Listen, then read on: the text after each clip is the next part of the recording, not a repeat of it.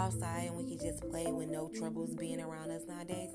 But nowadays, we have to worry about certain things when we out in public, because we have crazy people nowadays. So you just probably want to watch your back and, try to stay cautious and safe, because, you never know, how things may turn out. Now in this generation, you see, we have lost a lot of our, young generation people, only because of the bad choices that people tend to make. So, as we're trying to get our community back together on season 1, we're going to talk about, how can we keep everyone safe here today?